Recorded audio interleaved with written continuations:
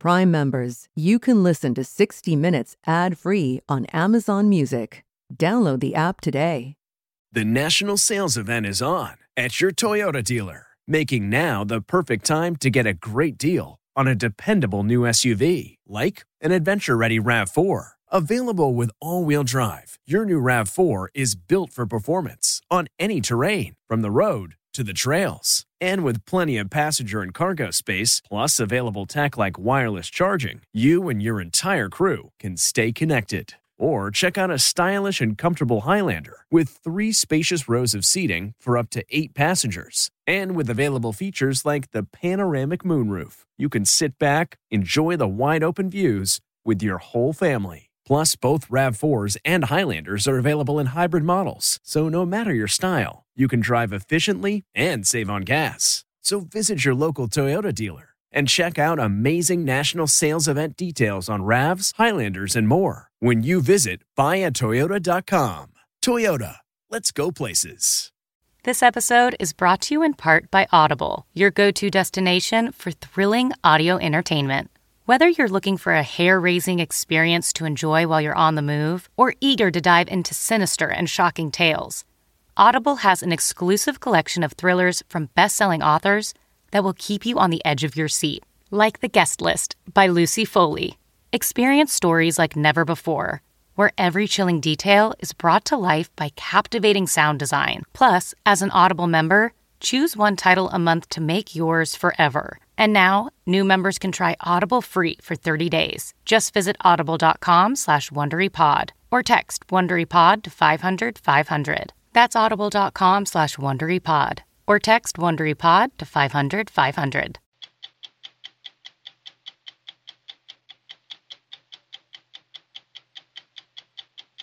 More people are planning to vote by mail this coming election than ever before.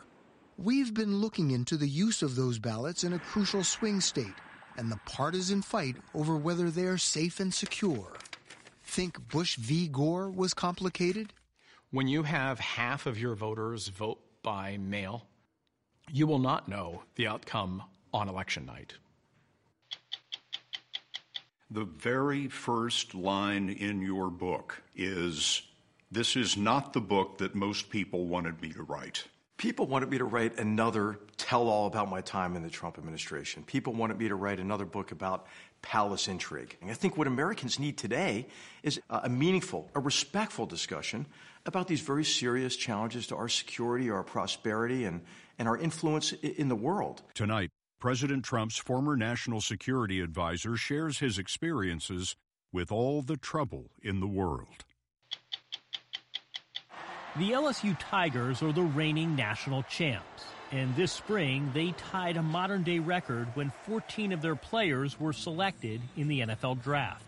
All right, 60 Minutes is in the house, baby. As LSU begins its title defense, we asked the homegrown coach, Here you go, baby, here you go, baby. How about this for an accent? But you ain't gonna corner me, big boy. What he was doing to keep his team healthy and on the field in this soon-to-be sideways season. I'm Leslie Stahl. I'm Bill Whitaker. I'm Anderson Cooper. I'm John Wertheim. I'm Scott Pelley. Those stories and more tonight on the 53rd season premiere of 60 Minutes. Do you ever wonder where all your money went? Like every single time you look at your bank account? Honestly, it's probably all those subscriptions. I felt that way too, until I got Rocket Money. Rocket Money helped me see all the subscriptions I'm paying for, and it was eye-opening. Between streaming services, fitness apps, delivery services, it all adds up so quickly. Rocket Money is a personal finance app that finds and cancels your unwanted subscriptions, monitors your spending, and helps lower your bills. Rocket Money has over 5 million users and has helped save its members an average of $720 a year, with over 500 million in canceled subscriptions. Stop wasting money on things you don't use. Cancel your unwanted subscriptions by going to rocketmoney.com/Wondery. That's rocketmoney.com/Wondery. rocketmoney.com/Wondery. In a landmark ruling Thursday, the Pennsylvania Supreme Court made it easier for voters there to cast their ballots by mail. That could turn out to be one of the most consequential rulings this election year, when voting by mail has sparked intense debate. President Trump says voting by mail is harmful to our democracy and his election prospects. Democrats say it allows more voters to participate. In the midst of the coronavirus pandemic, a third of registered voters told CBS News pollsters they plan to vote by mail, more than ever before. Clashes over voting rules are raging in state courts and legislatures, perhaps nowhere more than Pennsylvania, the perennial swing state, the first to allow limited mail-in voting more than a century ago. We went to see how this battle for the ballot is playing out in the cradle of our democracy, Philadelphia. What keeps you up at night?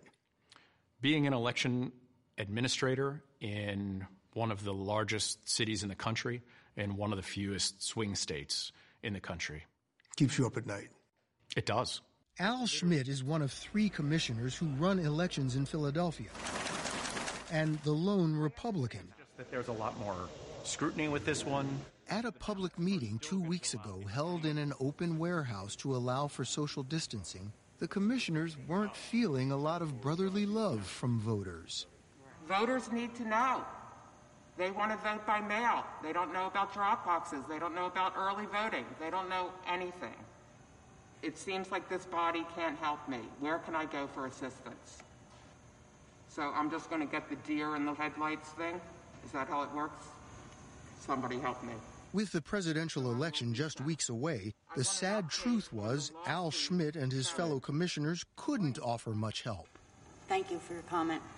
Because they didn't have the answers themselves. What was the deadline for requesting and returning mail-in ballots? Would there be drop boxes for voters to drop off their ballots?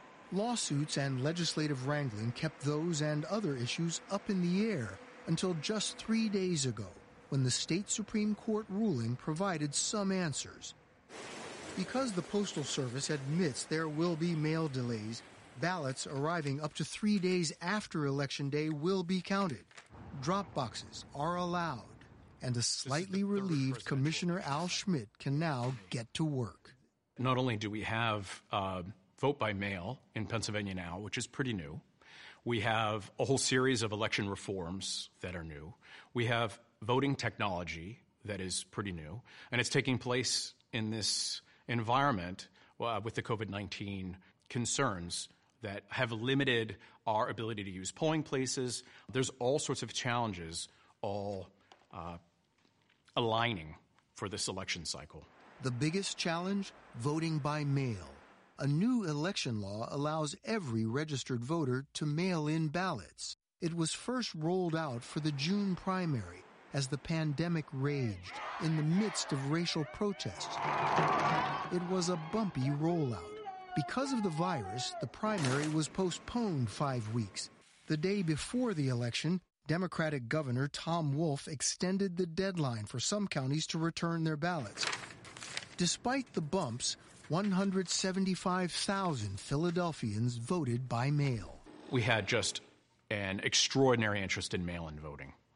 Did you notice a pattern as to who was choosing to vote by mail? We did.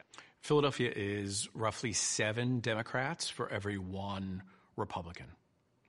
When we took a look at who applied to vote by mail, that disparity was 17 to 1. 17 Democrats applied to vote by mail for every 1 Republican who voted by mail.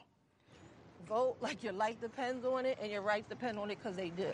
Angelique Hinton is working to make sure the voices of Philadelphia are heard in November. Okay, so if you fill this out, then we can get this information to the commissioner's office. Thank you. She's working for a nonprofit, nonpartisan program to get out the vote, especially from young people and people of color. I'm just hesitant about the mail-in. Well, as far as, what are you nervous about, like mailing it in? Yeah, will it count? In the confusion of the June primary, almost 6,000 of Philadelphia's mail-in ballots were rejected because they arrived after the extended deadline. So, Hinton reminds voters to get their ballots in by Election Day. I would make sure that you get it in early as possible if you're going to use that process. Okay. Why do you think vote by mail has become such a contentious, controversial issue? There have been a lot of people that have been disenfranchised, and so voting by mail just gives back a lot of people, the ability to vote that maybe couldn't take off work or just for whatever reason couldn't get there to vote on one day out of the year. And so this now provides an opportunity for so many more people to vote, and I think that is scary to some people. And these mail-in ballots are a disgrace, and they know it. President Trump has visited Pennsylvania 4 times since June. In 2016, he lost the big cities of Philadelphia and Pittsburgh, but won the rural vote in a landslide and took the state by 44,000 votes. That's less than 1%. So far this year, more than 2 million Pennsylvanians have requested mail-in ballots, more than 2/3 of them Democrats. Almost every time President Trump campaigns in the state, he rails against mail-in ballots. This is just a way they're trying to steal the election, and everybody knows that, because the only way they're going to win is by a rigged election. Pennsylvania is certainly ground zero in this presidential election. Democrat Josh Shapiro is Pennsylvania's Attorney General. He's been fighting Pennsylvania Republicans and the Trump campaign over mail-in ballots since June. He won the recent round in state Supreme Court, but in federal court, the president's lawyers are seeking to ban drop boxes and lift limits on poll watchers that have been in place since 1937. Shapiro told us the behind-the-scenes legal battles are as tough as the political one between President Trump and Vice President Joe Biden playing out on center stage. How intense is this legal battle going on in Pennsylvania? Incredibly intense. And you're here at a time where the president and his enablers have gone to court to actually make it harder for people to vote, Bill. They've actually gone to court to try and sow doubt in people's minds. And I'm in court right now beating back the attempts by the Trump administration and the Trump campaign to make it harder for people to vote by mail. Shapiro says Exhibit A, the president's repeated claim that there's massive fraud with vote by mail. It's the centerpiece of his federal lawsuit in Pennsylvania. And so we went to court and said, hey, Mr. President, put up or shut up. Demonstrate that fraud that you keep talking about is the reason for trying to undermine the vote here in Pennsylvania. And guess what? They didn't produce any fraud. The federal court judge, a Trump appointee, has asked the president's lawyers to show reason why this case should proceed. They are back in court this week. They can make all the claims they want on Twitter. They can make all the claims they want in the media, no disrespect. But ultimately, when you make a claim in court, you're bound to have to show proof, facts and evidence. And they failed to produce any type of meaningful proof that demonstrates that there's this fraud or demonstrates that our statute is illegal here. Jake Corman is the Republican majority leader in the Pennsylvania Senate. He supports President Trump, so you might be surprised by what the senator told us a week before the state Supreme Court decision. Do you believe that voting by mail is safe and secure? In the Pennsylvania system, yes. What do you think of the president's almost unrelenting criticism of vote by mail? I'm not going to speak for the president. That's his job. My job is to make sure the Pennsylvania system works. I think we are doing that. We have done that. The Pennsylvania Republican Party claims to be a champion of vote by mail. It overwhelmingly passed the Republican-dominated state legislature and was signed into law by the Democratic governor in October 2019, well before the pandemic. The website of the Pennsylvania Republican Party calls mail-in voting safe and easy. When we spoke to Senator Corman, he called some of the rhetoric around mail-in ballots noise. There's a lot of noise coming from everywhere. I mean, for anyone to claim that it's all on one side, it's just not paying attention. Clearly, the president has the biggest microphone. All presidents have the biggest microphone. If you're an effective policymaker, you listen to it to a point, then you got to tune it out. Our job is to make sure this election comes off well and that people are confident in it. But the tone and tenor of debate in the Pennsylvania legislature this summer has not inspired confidence. Republicans and Democrats had been working together on legislation to fix kinks exposed in the June primary.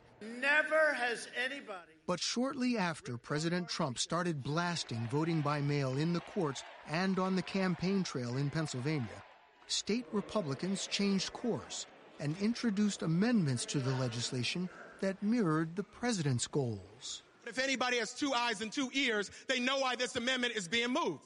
Democrats in the legislature, like Representative Malcolm Kenyatta of Philadelphia, felt blindsided and filed the case that ended up in the Pennsylvania Supreme Court. They argued delays in mail delivery made drop boxes a necessity, and regulations on poll watchers had been a check on voter intimidation for decades. Allowing people to come from counties all across the Commonwealth into places like Philadelphia will try to intimidate people from using their right to vote. We have seen these tactics before. That's why the Voting Rights Act struck down a lot of these things. When the dust settled, Democrats won most of what they sought in the state Supreme Court last week. But after the ruling, Senate Majority Leader Corman told us he's now concerned about the security of mail-in ballots and that Senate Republicans are preparing to fight the decision all the way to the U.S. Supreme Court. Attorney General Shapiro says he'll defend the Pennsylvania court ruling. But I will tell you that there's an extraordinary amount of hypocrisy that's going on right now within the Republican Party. Donald Trump and his family vote by mail. Now, the good news is we have a lot of court cases. We have one in Pennsylvania. You know that, right?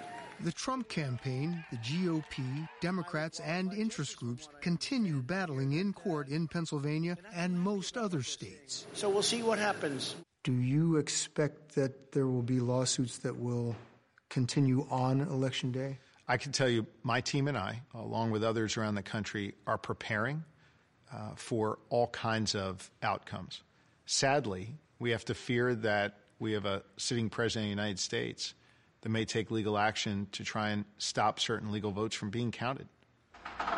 Back in Philadelphia, the Election Commission is taking over a larger space to process election ballots. Republican Al Schmidt told us the state Supreme Court ruling provided some clarity to the election process, but didn't allay all his concerns. What most concerns you? Our republic depends on confidence in our electoral process. And there are a lot of voices across the spectrum that intentionally or unintentionally seem to be undermining that confidence. But one thing he states with confidence: we all have to have patience this November. When you have half of your voters vote by mail, when you have hundreds of thousands of votes to count, and you cannot begin counting them or even opening the envelope that those ballots are in until Election Day, you will not know the outcome on Election night.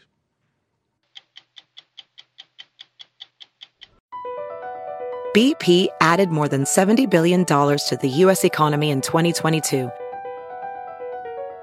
Investments like acquiring America's largest biogas producer, Archaea Energy, and starting up new infrastructure in the Gulf of Mexico.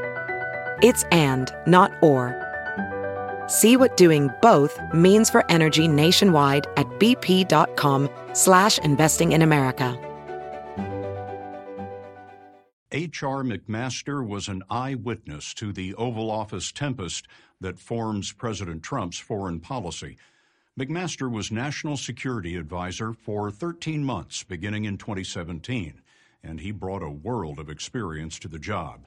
He graduated from West Point, led troops in combat, served multiple tours in Iraq and Afghanistan, and on the way to becoming an Army 3-star general, he earned a Ph.D. in history.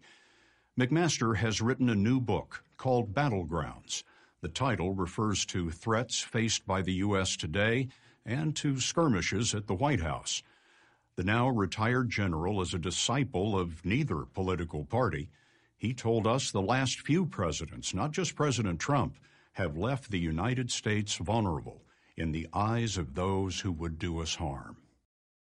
How do our competitors view the United States today? I think our competitors view us as weak and divided. I think they see an opportunity. I think China thinks it's winning. China sees an America that is divided against each other. They see an America that is reeling from a triple crisis of COVID-19, of the recession associated with COVID-19, and the civil unrest and racial division in the wake of the horrible murder of George Floyd, and over issues of inequality of opportunity. And so China is acting, I think, now much more aggressively because they think it's time to do it. They have a window of opportunity to exploit our weaknesses and to come after us. I think Russia feels the same way. I think other adversaries could feel the same way. The very first line in your book is, "This is not the book that most people wanted me to write." Right. People wanted me to write another tell-all about my time in the Trump administration. People wanted me to write another book about palace intrigue. And I think what Americans need today is we need a discussion, a meaningful, a respectful discussion about these very serious challenges to our security, our prosperity, and our influence in the world. President Trump called in McMaster when his first national security advisor quit after 24 days. Michael Flynn had lied about negotiating with Russia before Mr. Trump was inaugurated. The president offered McMaster the job the first time they met. What did your friends and family advise you? Well, I got a wide range of viewpoints. Many called and urged me to do it and said, here is an unconventional president who needs your help. Others urged me not to do it. And I think a lot of it was because of the unconventional, disruptive, and some would say offensive nature of President Trump. It was an easy decision? It was a very easy decision for me. His uniform changed, but not his soldiers' view. Confront our adversaries and support Iraq and Afghanistan as long as it takes to ensure their stability. But as in all administrations, the West Wing was riven by rivals. There's certainly one group of people there who are there to serve the elected president and to serve the country. I think there are other groups there, though, as well. A second group that is there really, instead of providing options to the elected president, they really want to advance their narrow agendas. And then I think there's a third group, and I think this is true probably of any administration, who cast themselves in the role of saving the country and maybe the world from the president. Were you trying to save the world from the president? No, it was my duty to help the president come to his own decisions. Decisions for a world of trouble, principally Russian disinformation and election meddling, and repressive and aggressive China. What do we misunderstand about China? For the Chinese Communist Party, they're driven really by two fundamental things. First of all, it's the fear of losing control. That's why they're obsessed with control. That's why you see them extending and tightening their exclusive grip on power with this Orwellian, technologically enabled surveillance police state. And they're also determined to achieve national rejuvenation, to take center stage in the world. Is the rest of the 21st century essentially a Cold War between the United States and China? It's a competition, for sure. It doesn't replicate the Cold War with the Soviet Union in an exact way, but it's a competition. How is it different? It's tougher. It's tougher because our economies are intertwined in a way that gives tremendous coercive power to the Chinese Communist Party. I describe their approach as co-option. Co-opt us in with the lure of access to their market and short-term profits, and then coerce us to adhere to their worldview and to make concessions that allow them to achieve competitive advantage against us. What do we misunderstand about Russia? Whereas China wants to harness its strength and create exclusionary areas of primacy and challenge America, Russia knows it's too weak to do that. What Putin wants to do is he wants to drag all of us down. Right? He wants to polarize us, pit us against each other, reduce our confidence in our democratic principles and institutions and processes. On Afghanistan, McMaster convinced a reluctant president to send more troops. McMaster says Afghanistan became America's longest conflict because short-term wishful thinking led 3 presidents to fight one-year wars 20 times over. We went in under this illusion that the war was going to be fast, cheap, efficient. And then we turned our attention to the war in Iraq. We kind of forgot about Afghanistan. But guess what? Our enemy didn't forget about it. And so we have strategies and policies based on what we would prefer to do rather than what the situation demands. But in the end, Mr. Trump preferred to get out. After McMaster left, the president abandoned the buildup. You must have come away from that experience thinking the president might make a decision, but it's not likely to stick. Well, that's exactly what was my experience. McMaster is critical of Afghan peace talks that began this month. Mr. Trump, in his view, is making too many concessions. You say in the book that the president cheapened the sacrifice of the 2,300 Americans who have died in Afghanistan so far. Well, I think what he did with this new policy is he, in effect, is partnering with the Taliban against, in many ways, the Afghan government. And so I think that it's an unwise policy. And I think what we require in Afghanistan is a sustained commitment to help the Afghan government and help the Afghan security forces continue to bear the brunt of this fight. Which is critical, in McMaster's view, to prevent another 9/11. Terrorist organizations who pose a threat to us are stronger now than they were on September 10th, 2001. Those who perpetrated the mass murder attacks of 9/11 were the Mujahideen-era alumni of the resistance to Soviet occupation in Afghanistan. Today, we are facing an Al-Qaeda and an ISIS alumni that is orders of magnitude greater than that Mujahideen-era alumni ever was. And they also have access to much more destructive capabilities. The president says that he is drawing down our troops in Afghanistan to about 5,000 and withdrawing 12,000 from Germany. I think these are both big mistakes. I think they're mistakes because they're consistent with, I think, this sentiment that you see really across both political parties for retrenchment or withdrawal from complex problem sets overseas. People are tired of these wars. Yeah, they're tired of the wars, and we lack confidence. We lack confidence because we haven't had, I think, sound strategies and policies in place, and Americans are losing faith in these efforts. I don't blame them. As for the president, McMaster told us foreign policy was not his favorite subject. McMaster would brief to the limits of Mr. Trump's attention, then watch him shoot from the hip. The president was speaking to reporters on Air Force One in late 2017. The president was asked about the Russian cyber assault on the 2016 election. Mr. Trump said of Russian President Putin, quote, "Every time he sees me, he says, 'I didn't do that.'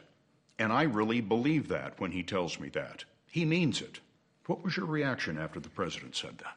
Well, my reaction was one of surprise, disappointment, disbelief. Later the same day, the president went before cameras and said he didn't mean it. I'm surprised that there's any conflict on this. What I said there is that I believe he believes that. Did you have a hand in the president's retraction? I did, and others. We had a conversation with the president afterwards. We said your answer to that question will be misconstrued as a complete denial of Russian meddling when we know it's incontrovertible. It's just a fact. McMaster also sticks to facts on climate change. He foresees a world destabilized by fire, flood, thirst, and hunger. What is so sad these days is that we are so engaged in partisan fighting against each other that we don't take the time just to inventory what we can agree on. Can we agree that climate change is bad? Yes. Can we agree that it's man-made? Yes. Can we agree that we can do something about it? Certainly we can. The president says climate change is a hoax. Well, it's not a hoax. It's not a hoax. As for the pandemic, McMaster told us there was a national security pandemic plan, but its first two components failed. The first of those was identify an epidemic at its source and contain it locally. Well, thanks to the Chinese Communist Party, its obfuscation, its repression of the news of the virus, we couldn't do that. The second part of that is mobilize a biomedical response. And I think what we see now is there are frailties in that response, supply chains that prioritized just-in-time delivery and efficiency instead of the stockpiles we needed. Supply chains that were over-reliant on China from a PPE perspective, the personal protective equipment, as well as pharmaceuticals. While managing threats to the nation, McMaster could not master the threats to his job. He lasted 13 months, his armor pierced in part by a social media missile. #FireMcMaster. Who was behind #FireMcMaster? Well, it was a combination of, I think, these sorts of people who saw me as an impediment to their agenda. And it was a campaign that started domestically, but then was reinforced by an adversary, reinforced by the Kremlin. The Russians were behind #FireMcMaster. And they were full participants in it, but I don't think they started it. But many people who operate, in this sort of venomous, social media environment, and bloggers and the pseudo media, they're the ones who initiated the campaign. A campaign joined ultimately by some in the White House who offered the 3-star general an incentive to leave the battlefield. There were people who wanted you to resign from the NSC and dangled a 4th star in front of you to get you to do it? Yes. Yeah. And you told them? No, thank you. I'm honored, but I intend to retire at the end of my tour of duty, whatever the end of that tour of duty is in the White House. His tour ended with a tweet, the president thanking McMaster for his service. Today, at age 58, the retired general who did not have stars in his eyes is teaching at Stanford. His book is long on policy, short on intrigue. McMaster declined to exploit the fractures of the nation because our divisions, he advises, are the gravest threat to national security. We're in an environment where, as we're at each other's throats, the world hasn't stopped. These challenges are to our security and our prosperity and our influence in the world, and they're growing, I think, more severe while we're preoccupied with our own vitriolic partisan discourse.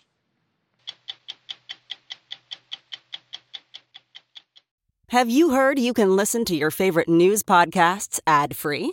Good news! With Amazon Music, you have access to the largest catalog of ad-free top podcasts included with your Prime membership. To start listening, download the Amazon Music app for free or go to amazon.com/ad-free news podcasts. That's amazon.com/ad-free news podcasts to catch up on the latest episodes without the ads. When Ed Orgeron was named head football coach of the Louisiana State Tigers in 2016, the local joke went like this. It's about time the job went to someone who didn't speak with an accent. See, Orgeron is a native Cajun with a perpetually hoarse voice, born on the bayou not far from Baton Rouge. Coach O, as he's known, struck a chord with the LSU fan base, first with his flavor and familiarity, and then by winning. The Tigers are the reigning national champions. Now comes the real challenge, defending a title amid a global pandemic. College football is an existential crisis. Just this week, when the season would normally be well underway, major conferences were still debating whether and how to stage football this fall. A member of the Southeastern Conference, LSU forges ahead. As the team deals with COVID protocols and shifting lineups, we found Orgeron making the most of this new reality. Big Andy, what do you say, man? What's up, Coach? 5 days a week for one frenzied hour, Ed Orgeron works the phones inside the war room of LSU's football facility. Say hi to Coach O real quick. The pandemic prevents top high school prospects from visiting campus, but teams can now call recruits as often as they like. Hey, what y'all eating out there? And Orgeron likes to call them a lot. Well, how's your mama doing? How's the best wide receiver in the country doing? This is a coach who made his name as much for his recruiting savvy as for his X's and O's. And then you're going to come play for LSU, right? Hopefully, yes, sir. What you mean, hopefully? This sports version of speed dating, at LSU, it's known as Power Hour. All right, you know we love you. What's Power Hour? You're laughing. I love Power Hour, man. You know, it's a lot of energy, man, and those phones are blowing up, and I get to talk. The other day, in 30 minutes, we talked to 31 recruits. Why is it important? You know, it's constant contact with these young people nowadays. Before, you could call them once a week, but if you don't call them every day, you don't text them every day, you don't send a message every day, sometimes 2 or 3 times a day, they think you forgot them. Someone says no. What's your play? I'm going to find a way. No, not today, but I'm going to find a way. You're going to get that kid to LSU. He's going to have to tell me no about 1,000 times. One time ain't enough. You might call 2019 the year of yes for Louisiana State.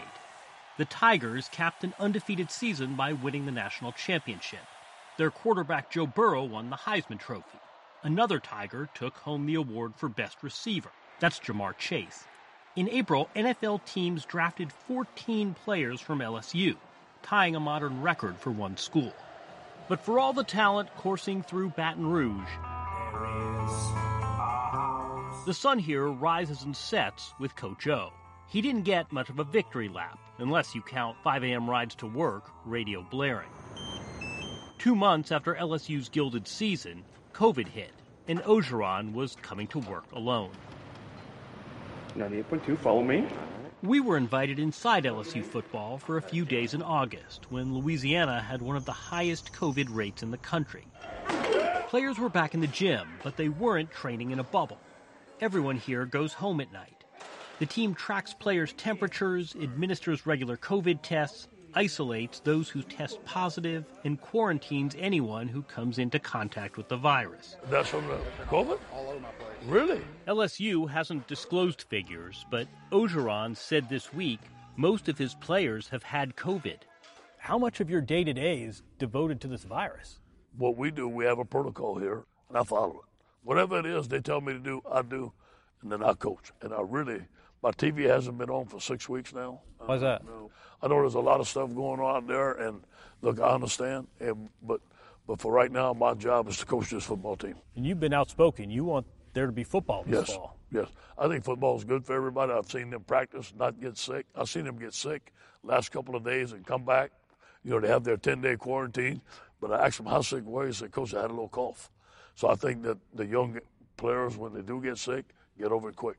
Have you come to grips with the idea that there might not be football this fall? Yeah, I don't let it enter my mind. Don't even think about it? No. But I know it could happen. I know at LSU, we prepared these guys to play. We didn't blink. We're ready. Here come the Tigers, baby. Stay. There you go. Be patient. Even in these first practices, the coach insisted on intensity. Do it right. Damn it. We watched things get a little heated out there the other day. No balls, no helmets, no pads. Doesn't matter if you don't have no pads, but you can have energy. Sit. Hands on him. Nice job. I noticed you use the word energy a lot. Yes. It's important to you. Yes. Why? Yeah, I hate quiet.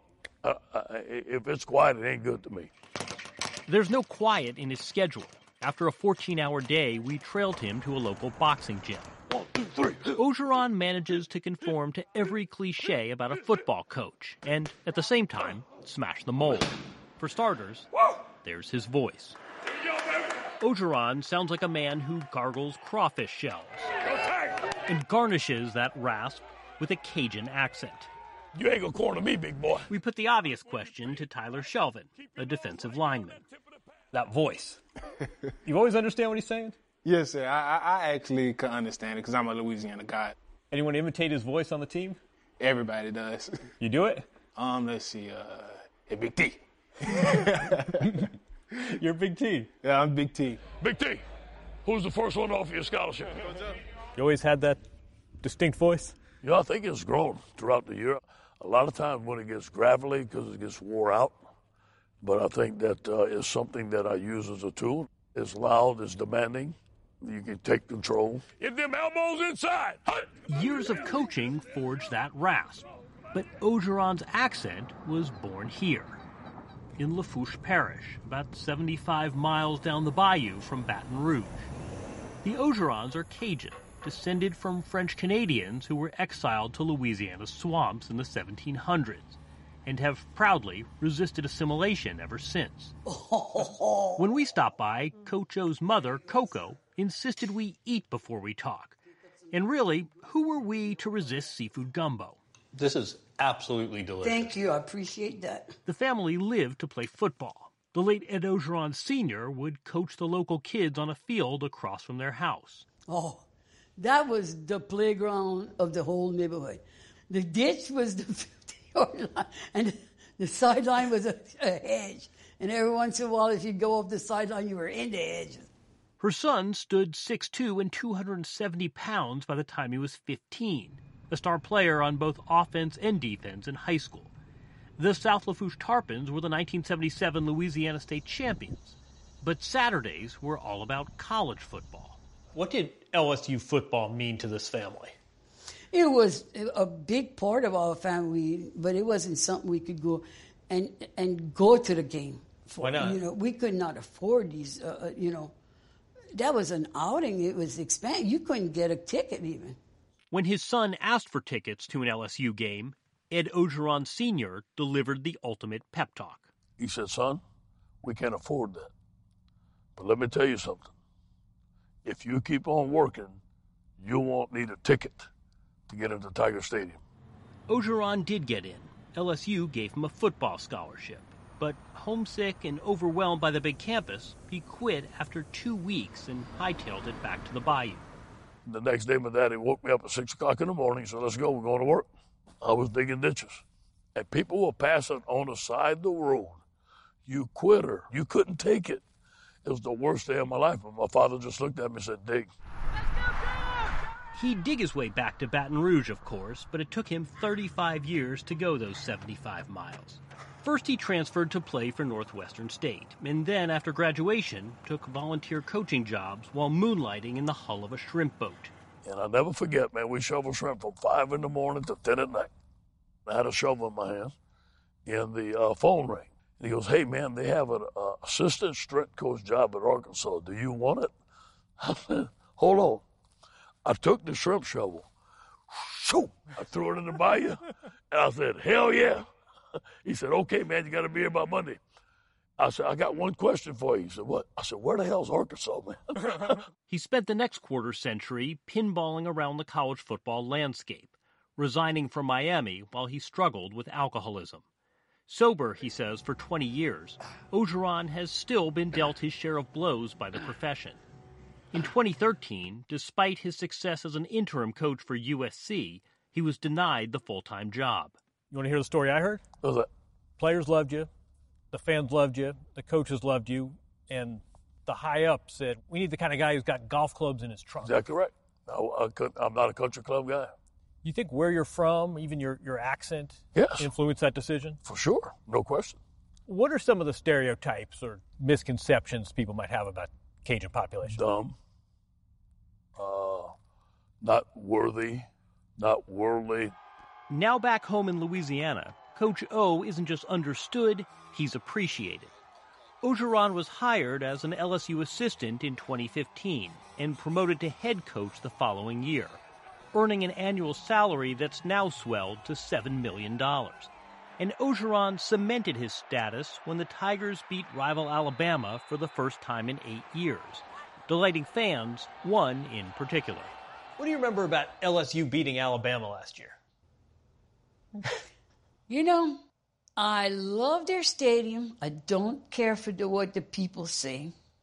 They're kind of loud and boisterous. But when we won, I enjoyed the living hell out of it.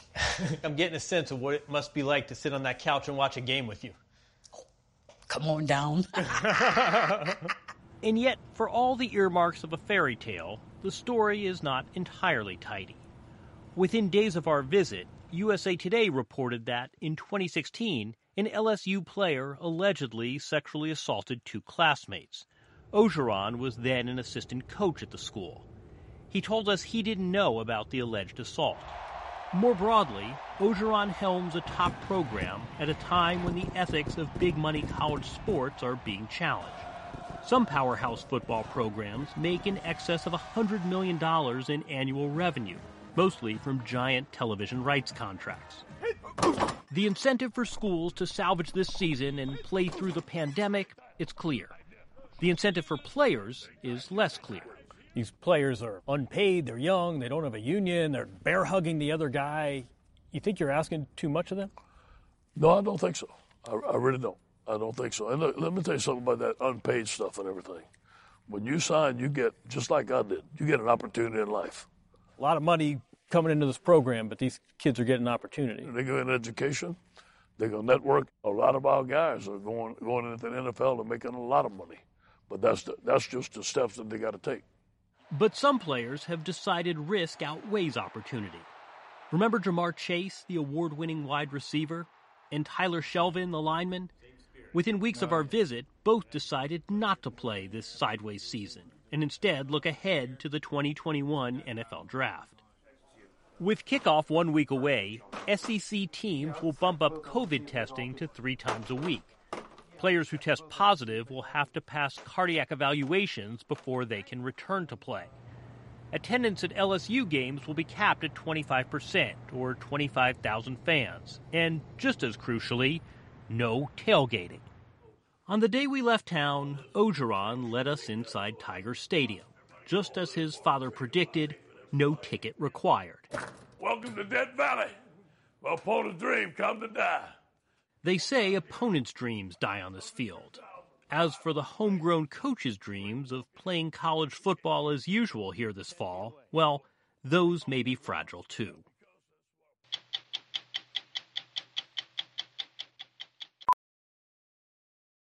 Welding instructor Alex DeClaire knows VR training platforms like Forge FX help students master their skills. There's a big learning curve with welding. Virtual reality simulates that exact muscle memory that they need. Learn more at meta.com/metaverseimpact. Justice Ruth Bader Ginsburg died Friday, and the nation suffered one more loss in a year replete with them. The tiny woman with towering intellect and historic stature was a women's rights pioneer. Justice Ginsburg earned the respect and affection of some of the Supreme Court's most conservative members. "We were best buddies," she said of her fellow opera fan, the late Justice Antonin Scalia. Ideological differences never got in the way of their mutual admiration. This election season, there will be endless arguments over replacing the relentlessly liberal justice. But tonight, we remember Ruth Bader Ginsburg's civility and her respect and love of the law. I'm Bill Whitaker. We'll be back next week with another edition of 60 Minutes. Hi, this is Jill Schlesinger, CBS News business analyst, certified financial planner, and host of the Money Watch podcast. This is the show where your money is not scary. It is a show that's all about you. It's your questions that make it possible for me to provide unconventional and entertaining insights on your money, and maybe more importantly, on your life. Follow Money Watch wherever you get your podcasts. You can listen ad-free on the Amazon Music or Wondery app.